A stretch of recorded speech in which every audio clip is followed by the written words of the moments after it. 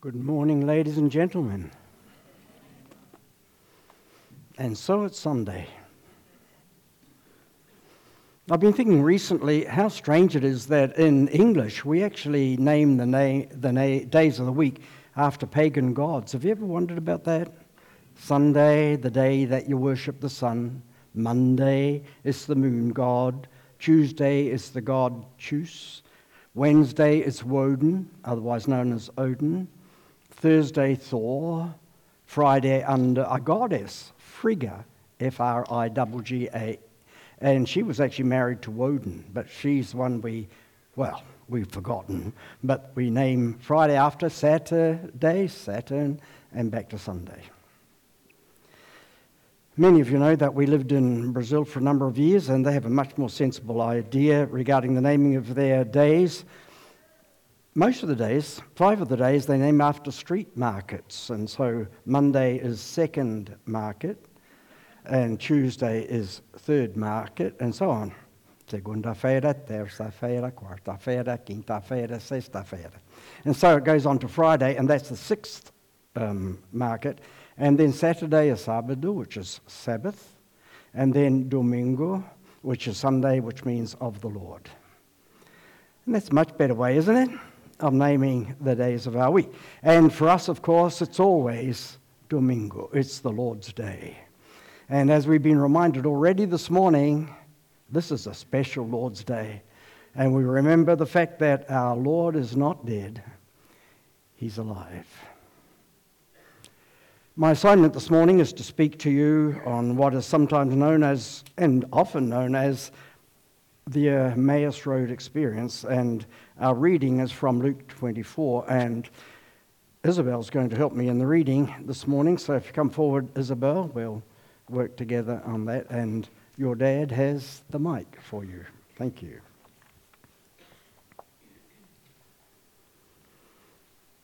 That same day, 2 of Jesus' followers were walking to the village of Emmaus, 7 miles from Jerusalem.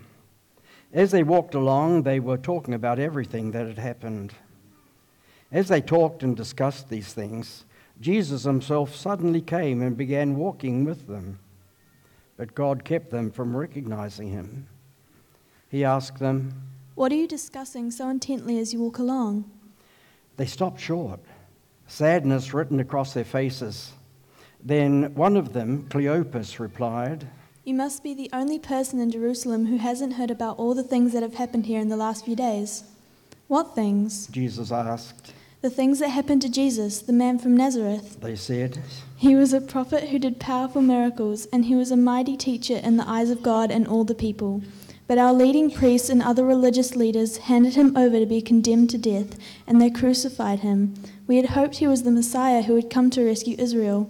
This all happened 3 days ago. Then some women from our group of his followers were at his tomb early this morning, and they came back with an amazing report. They said his body was missing, and they had seen angels who told him Jesus is alive. Some of our men ran out to see, and sure enough, his body was gone, just as the woman had said." Then Jesus said to them, "You foolish people, you find it so hard to believe that all the prophets wrote in the scriptures? Wasn't it clearly predicted that the Messiah would have to suffer all these things before entering his glory?" Then Jesus took them through the writings of Moses and all the prophets, explaining from all the scriptures the things concerning himself. By this time they were nearing Emmaus and at the end of their journey. Jesus acted as if he was going on, but they begged him, "Stay the night with us, since it's getting late." So he went home with them. As they sat down to eat, he took the bread and blessed it. Then he broke it and gave it to them. Suddenly their eyes were opened and they recognized him, and at that moment he disappeared. They said to each other, "Didn't our hearts burn within us as he talked to us on the road and explained the scriptures to us?" And within the hour they were on their way back to Jerusalem. There they found the 11 disciples and the others who had gathered with them, who said, "The Lord has really risen. He appeared to Peter." Thank you.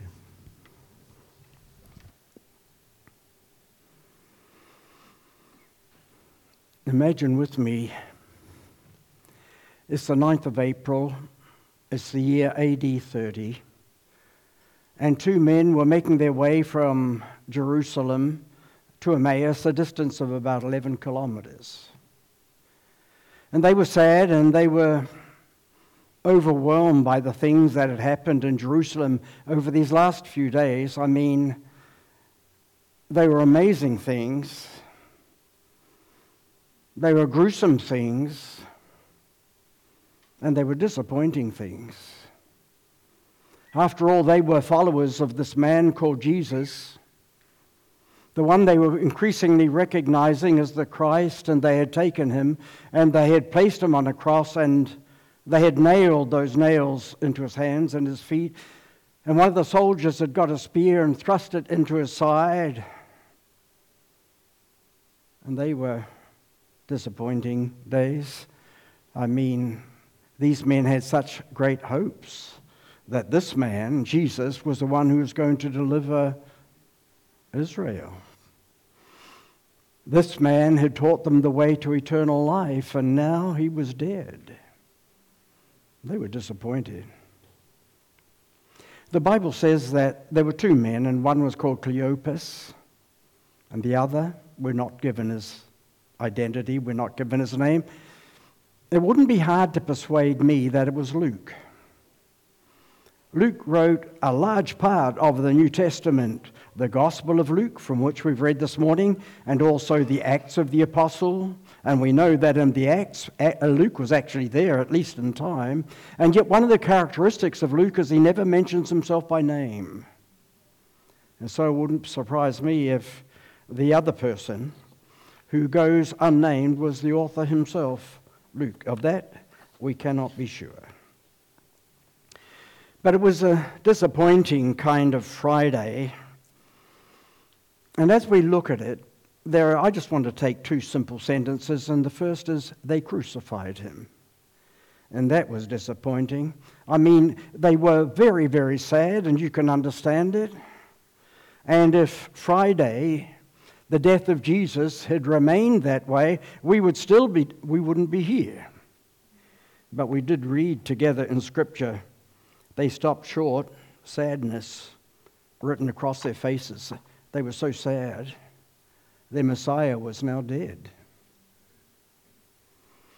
And it says, we had hoped that the Messiah who would come and rescue Israel, and it all happened 3 days ago. And you can understand the disappointment of these people, these two men. One of the strange things for us as we read the story, and I'm sure there are other details that could be written into it, this is what the Holy Spirit has breathed upon these pages. But basically, they didn't recognize this Jesus. Why was it? Well, as I've developed the message during the week, it seems to me that there are a number of possible explanations, and one is maybe they hadn't actually seen him in the flesh. I mean, it's possible. Historians tell us that pilgrims came to Jerusalem by the hundreds of thousands at the time of Passover. And maybe they didn't even see him. Or it could be that Jesus actually came in a different resurrected body, and that's possible. In fact, in Mark, the end of Mark, it says that Jesus appeared in another form to two of them as they made their way into the country.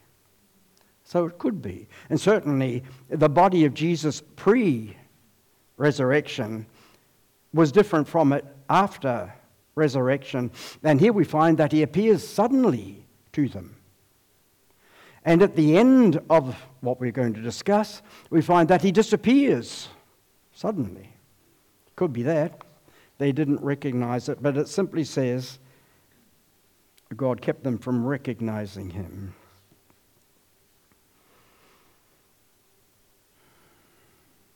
There's a word we use in English, it's the word crucial.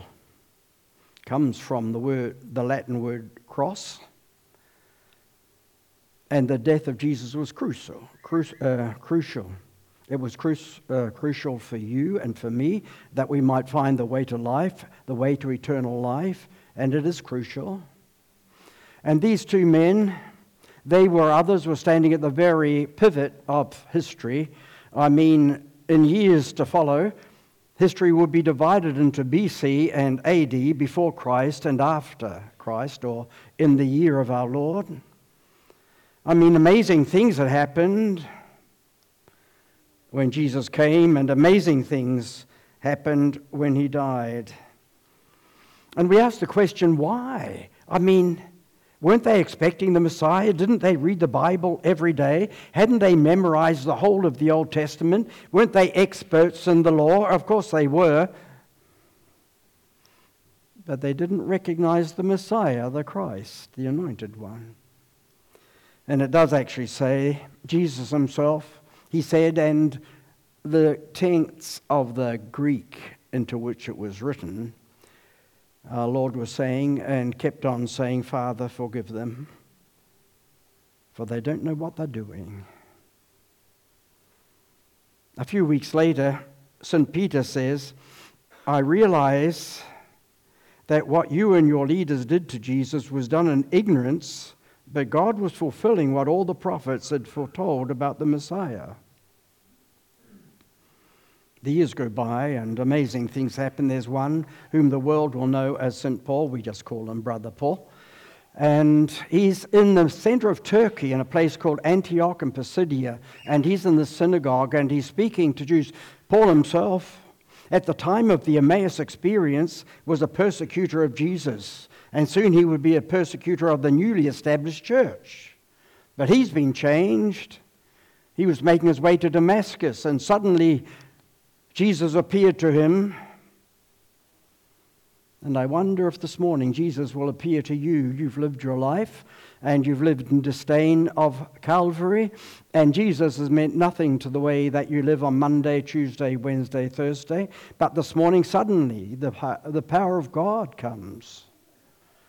The Spirit of God works in your life, and suddenly you realize that things are different, and you realize that Jesus is alive. And you say, he died for me. But anyway, here's Paul, and his life has been totally changed. And Jesus has spoken to him, and when he's speaking to the people in the synagogue, he says the people in Jerusalem, their leaders, did not recognize Jesus as one of the prophets. As the one the prophets had spoken about. Instead, they condemned him, and in doing this, they fulfilled the prophets' words that they read every Sunday. And ladies and gentlemen, it was all part of the eternal plan. Sometimes we get the impression that Jesus was a martyr. No, he wasn't. Sometimes we get the idea that it was some kind of big mistake. No, it wasn't. It was part of a plan that had been in the mind of God from before the creation of the world. And you were in that plan. That's an amazing thing. The Bible says that every believer was in the heart of God before the creation of the world. In the next slide, we read Paul, and he's telling us a little bit more. So if we go to the next slide, and it tells us about the love of God. God showed his great love for us by sending Christ to die for us while we were still sinners. And ladies and gentlemen, Christ didn't die for us because we were lovable. He died for us out of the love of his own heart for us, and we didn't want him even.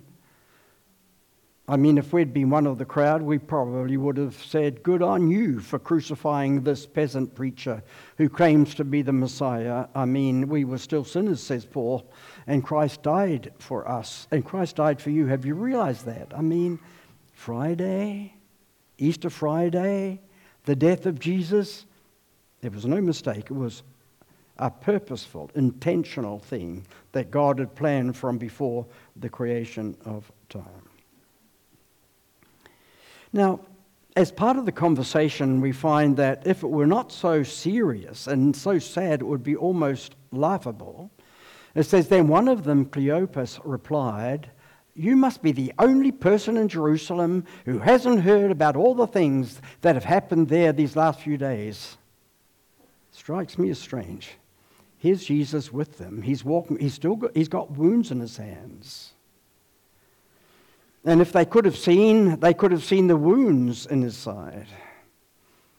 Just a few days later, there was a man called Thomas who also was very skeptical.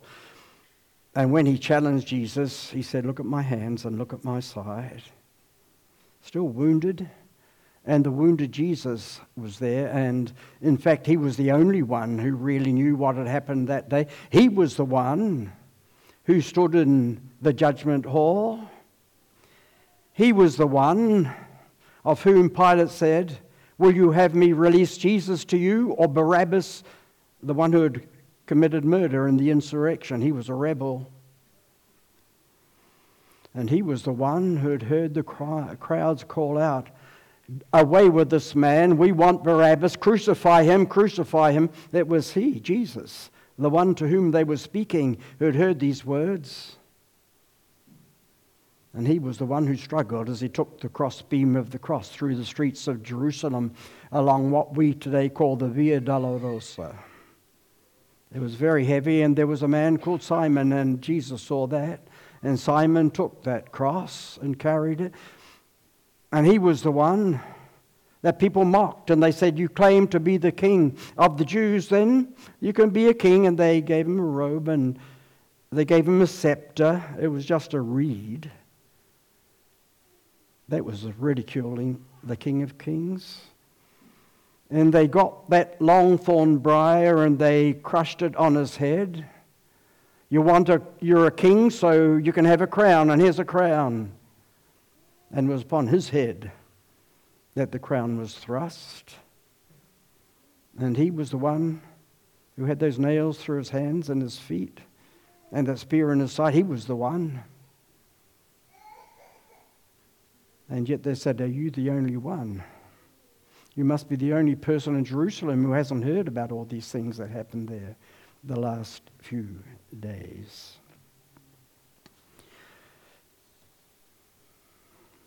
They'd heard the rumor. These men had heard the rumors because beforehand they had actually heard that there was talk that this man Jesus, who had been crucified, was actually not dead now. He was alive.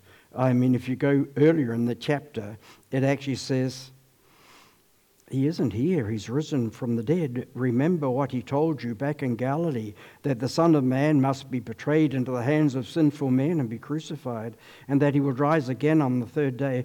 Then they remembered that he had said this, so they rushed back from the tomb to tell his 11 disciples and everyone else what had happened. But the story sounded like nonsense to the men, so they didn't believe it. However, Peter jumped up and ran to the tomb to look. Stooping, he peered in and saw the empty linen wrappings. Then he went home again, wondering what had happened. And so there was an empty tomb. And that got them thinking. I mean, sometimes we get the idea that people who lived in those days, they were very superstitious is the word I want, and they'd believe anything. No, they weren't. They were intelligent men and women. They didn't know about jumbo jets and internet and laser and space travel, but they were intelligent men. They knew that people just don't come alive again once they're dead. And so you can understand that skepticism. I mean, they're beginning to understand now that someone actually has seen an empty tomb, and they've heard from angels that he's alive. And so Jesus is walking with these two men. There are three now. We don't know how long it took, maybe 3 hours. I mean, if it's about 11 kilometers, if you're making good progress, you do it in 3 hours. It wasn't a long journey. But eventually they invite him to come and stay with him. Now, or should I say before that, he actually says to them, you foolish people. Now, as I was thinking about it, I thought, that wouldn't go down well if they were New Zealanders. You know, I mean, one of the characteristics of our culture is that we're very easily offended. That's not true of a lot of cultures. I remember when I was in Zambia, they used to talk to each other in a way that I would have thought very offensive. You know, but they were good friends, and certain other European cultures are the same. But we're a little bit sensitive, and somebody said to us, a stranger who doesn't really know us so well, so we think, said to us, you fools, That's the end of it. We're not inviting you to our place, you know. So our Lord was a person who was straight from the shoulder, of course, and he rebukes them. I mean, not only calls them foolish, but he actually rebukes them for not believing and not knowing. You find that in verse 26. And it says,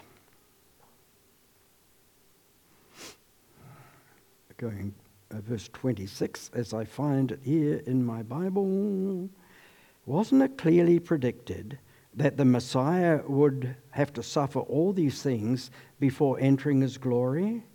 Then Jesus took them through the writings of Moses and all the prophets, explaining from all the scriptures the things concerning himself. Now, that's interesting. They didn't have Bibles in their hands because it was impossible for an individual to own even the Torah. I mean, it was written longhand on parchments and all rolled up, and if you had the Old Testament all written out, it would make a mountain of scrolls. They couldn't carry a Bible around with them like you can. But they knew the Bible well, and when our Lord talked to them, they understood. And it says here that he taught them from all the scriptures, from all the prophets, explaining from all the scriptures the things concerning himself. Now, was this representative or was it exhaustive? Well, you can make up your own mind. I think it was representative because it was less than 3 hours, remember. I wonder if Jesus began with Genesis 3:15, where you have the first gospel verse in the Bible, and you find that the seed of the woman would bruise the head of the serpent. I wonder if he talked about Passover, because it was a time of Passover and the significance of Passover in the Old Testament. I wonder if they thought about that. Or maybe it was the story of the serpent in the wilderness, because he would talk about that when he was talking to a man who came to him by night, Nicodemus.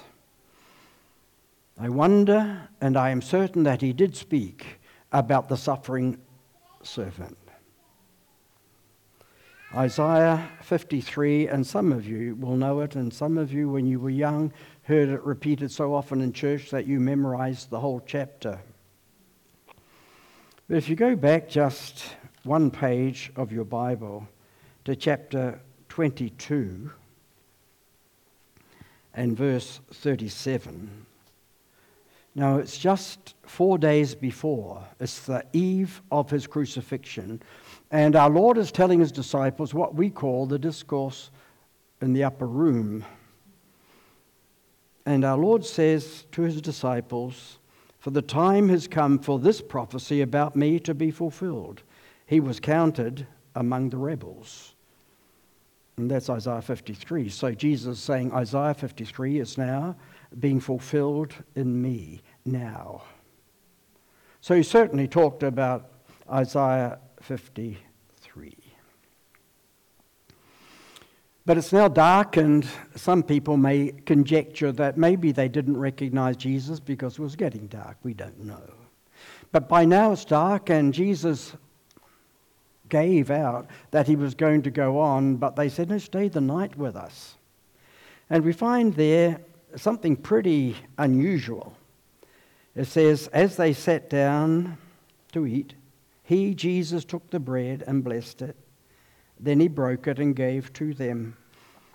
You'd almost think he was the host, not the guest. I mean, he was a stranger, but now he takes control, as it were, and he takes bread and he breaks it and he gives it to them. And that's pretty unusual. And then there's something wonderful. Suddenly their eyes were opened and they recognized him, and at the moment he disappeared. But now they can see him. Now they know who he is, and they did it. He saw it during the breaking of the bread. Now, we'll be breaking bread shortly. Almost certainly, they weren't celebrating what we call the Lord's Supper or communion. Almost certainly it was an ordinary meal. He took the bread and he broke it, and they recognized him at that particular time. But it's not impossible Not impossible, improbable, but not impossible that it was celebrating our Lord, because it was only 4 days before that Jesus had actually instituted the Lord's Supper and took bread and broke it and said, "This is my body." And he said regarding the cup of wine, "This is a symbol of my body, of my blood." Could be. But it could be this morning that for someone, you have not yet entered into a living relationship with Jesus. And right now, this morning, as people take bread and they drink this juice in memory of Jesus, suddenly you make a commitment of your life to Christ. And for those who, by the grace of God, have known the Lord now for a long time, as we recommit ourselves to the Lord, we take bread, but we know it's more than bread. It's a symbol. It's a symbol of the body of Jesus that was on that cross that disappointing Friday. And we take the blood, or rather, we take the cup, which is a symbol of the blood of Jesus, which was shed on that resurrection day. The years go by, and by now Paul is converted, and we'll go to the next slide. He's had a number of things revealed to him, and in chapter 15 of 1 Corinthians, he's talking about resurrection, and he says, if there's no resurrection, Christ is still dead, and preaching and faith are of no avail. The apostles have been lying. We are still guilty of our sins. All dead Christians are lost, and we are to be greatly pitied. And that's still true. If Christ is not raised, and then he says, but in fact, Christ has been raised from the dead, and we're the first of the great harvest. He is the first of a great harvest of all who have died. Isn't that good? And we would be miserable people. We wouldn't be here if Jesus hadn't risen from the dead. But we're here because he did. And we come, if we can, every Sunday, and sometimes more often, because we love him. He didn't only rise from the dead and become alive. He is alive. He is living right now. And so we come to an exciting Sunday. And the expression there is, Jesus is alive. You see, the story of Jesus didn't finish on Skull Hill, that the Greeks called Calvary, but rather he rose from the dead, and that's why we're here this morning, and that's why we live the way we do, and that's why we have the hope that we have, because Jesus rose again, and that's an exciting day. That's an exciting truth. One of the strange things is that Jesus had told his disciples time and time and time again that he was going to Jerusalem, that he would suffer, he would die, but he would be raised from death. But somehow they didn't understand it. We don't know exactly when Jesus died. He died Sunday morning. It was very early. The women had gone to the tomb very early, and the angels were already there. It's quite interesting. In the 19th century, an inscription was found in Israel, and it's called the Edict of Nazareth. It's dated to about AD 30, AD 40, and in it says that anybody who takes anything from a tomb, or anybody who takes a body from the tomb, will die. They deserve death. And of course, people think, well, why the edict? Why did they have to do it then? Could be that they were trying to stop it happening again, as they thought, that the body of Jesus had been stolen. I mean, that was the lie that they said.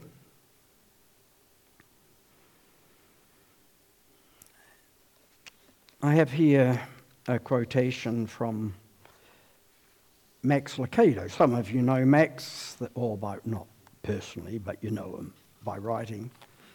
He says that he became a believer when he was about 20, but when he was about 22, 23, he began to have doubts. And he said to a Christian friend, he said, how can we know that Jesus is alive? And the friend said to him, well, if he died, where's his body now? And Lucado says, well, I know that that's Apologetics 101 now, but it was very convincing for me. He's written a lot of books, and in one of the books, he's very poetic, he's very imaginative in the things that he says. He said, on Friday, the angels lowered their heads. On Saturday, they kept their vigil. But on Sunday, on the third day, in the pre-dawn hours, in the heart of Joseph's tomb, the heart of Jesus began to beat. Oh, to have seen the moment, to have heard the sudden intake of air, to observe the eyes of Jesus blink open and to have seen his smile. Don't you know a smile spread across the victor's face? The first breath of Christ means the final breath of death. And so our Lord came to life. And he's alive. It's quite interesting that in the times of Jesus, when he walked this planet, when he had flesh and walked among us, when criminals died, they very often would throw these criminals into a common grave, and you'd have all these bodies and eventually all these bones together. But Jesus, even though he was considered a criminal, he wasn't thrown into a grave like that. And if he had, it would have been very difficult to know if he had risen again or not. But he was actually placed in a new tomb. He was the only one in it, and when they looked in, he wasn't there anymore. And that's all part of God's plan. We could see that our Lord now was alive, and now they're excited. Oh, by the way, there's another slide coming up, and I've known and liked this little quotation for a long time. It's by Vernon McGee, and he says, if Jesus didn't rise from the dead, then I'm myth-led, myth-taken, and utterly mitherable. And we're not mitherable this morning. We rejoice with these two Emmaus disciples because we know that Jesus is alive now. And that has tremendous impact upon our lives. Now, these two men, in the light of resurrection, you can't stay the same. These two men, they're excited now. And it actually says that very hour, they went back to Jerusalem. It was dark. It would take 3 hours. And they went back and they found, yes, everybody knows that now Jesus is alive. Isn't that good news? Isn't that wonderful? Our Lord is alive. And so we start to think about it, and these men, they really rejoiced. They were excited now. Didn't our hearts burn within us as he talked with us on the road and explained the scriptures to us? They can't be the same. They would never be the same again. And once Christ touches your life, you can't be the same again. Would you allow him to touch your life? I'm not asking you if you're going to come to church regularly. I'm not asking you if you want to be baptized. I'm not asking you if you want to be a member of a church, any church. I'm not asking that. I'm saying, has Christ touched your life?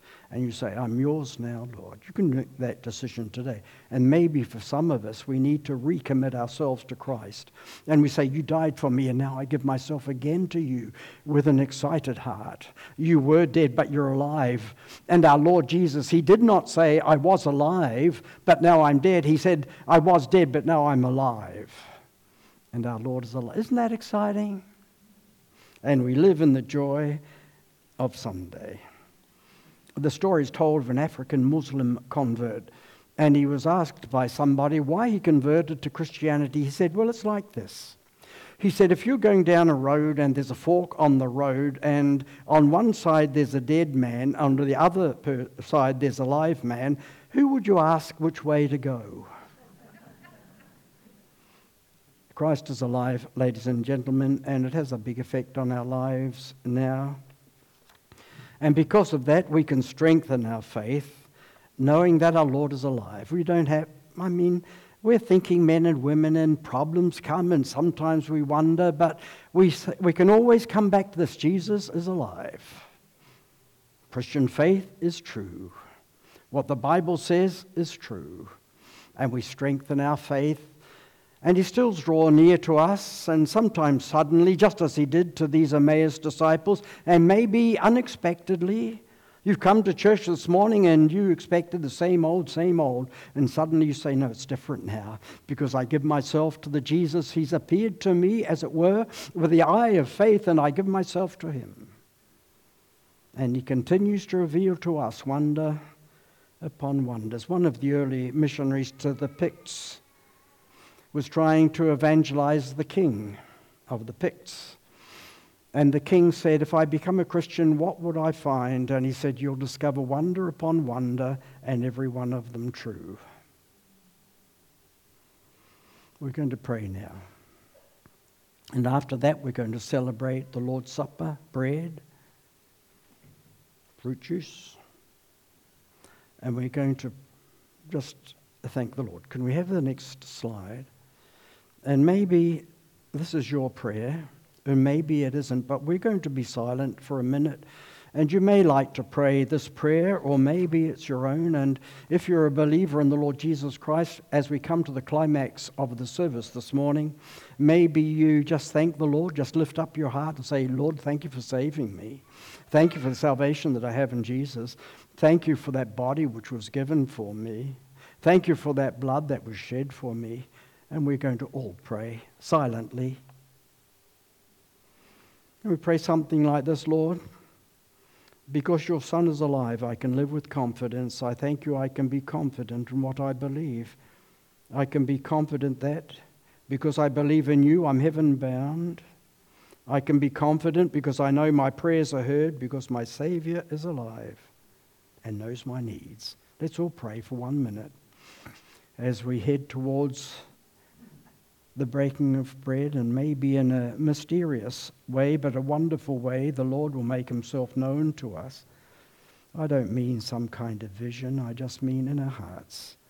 And we feel a joy, and we feel a refreshing, and we feel a renewing as the Lord makes himself known to us as we take bread and as we take wine. But let's all pray.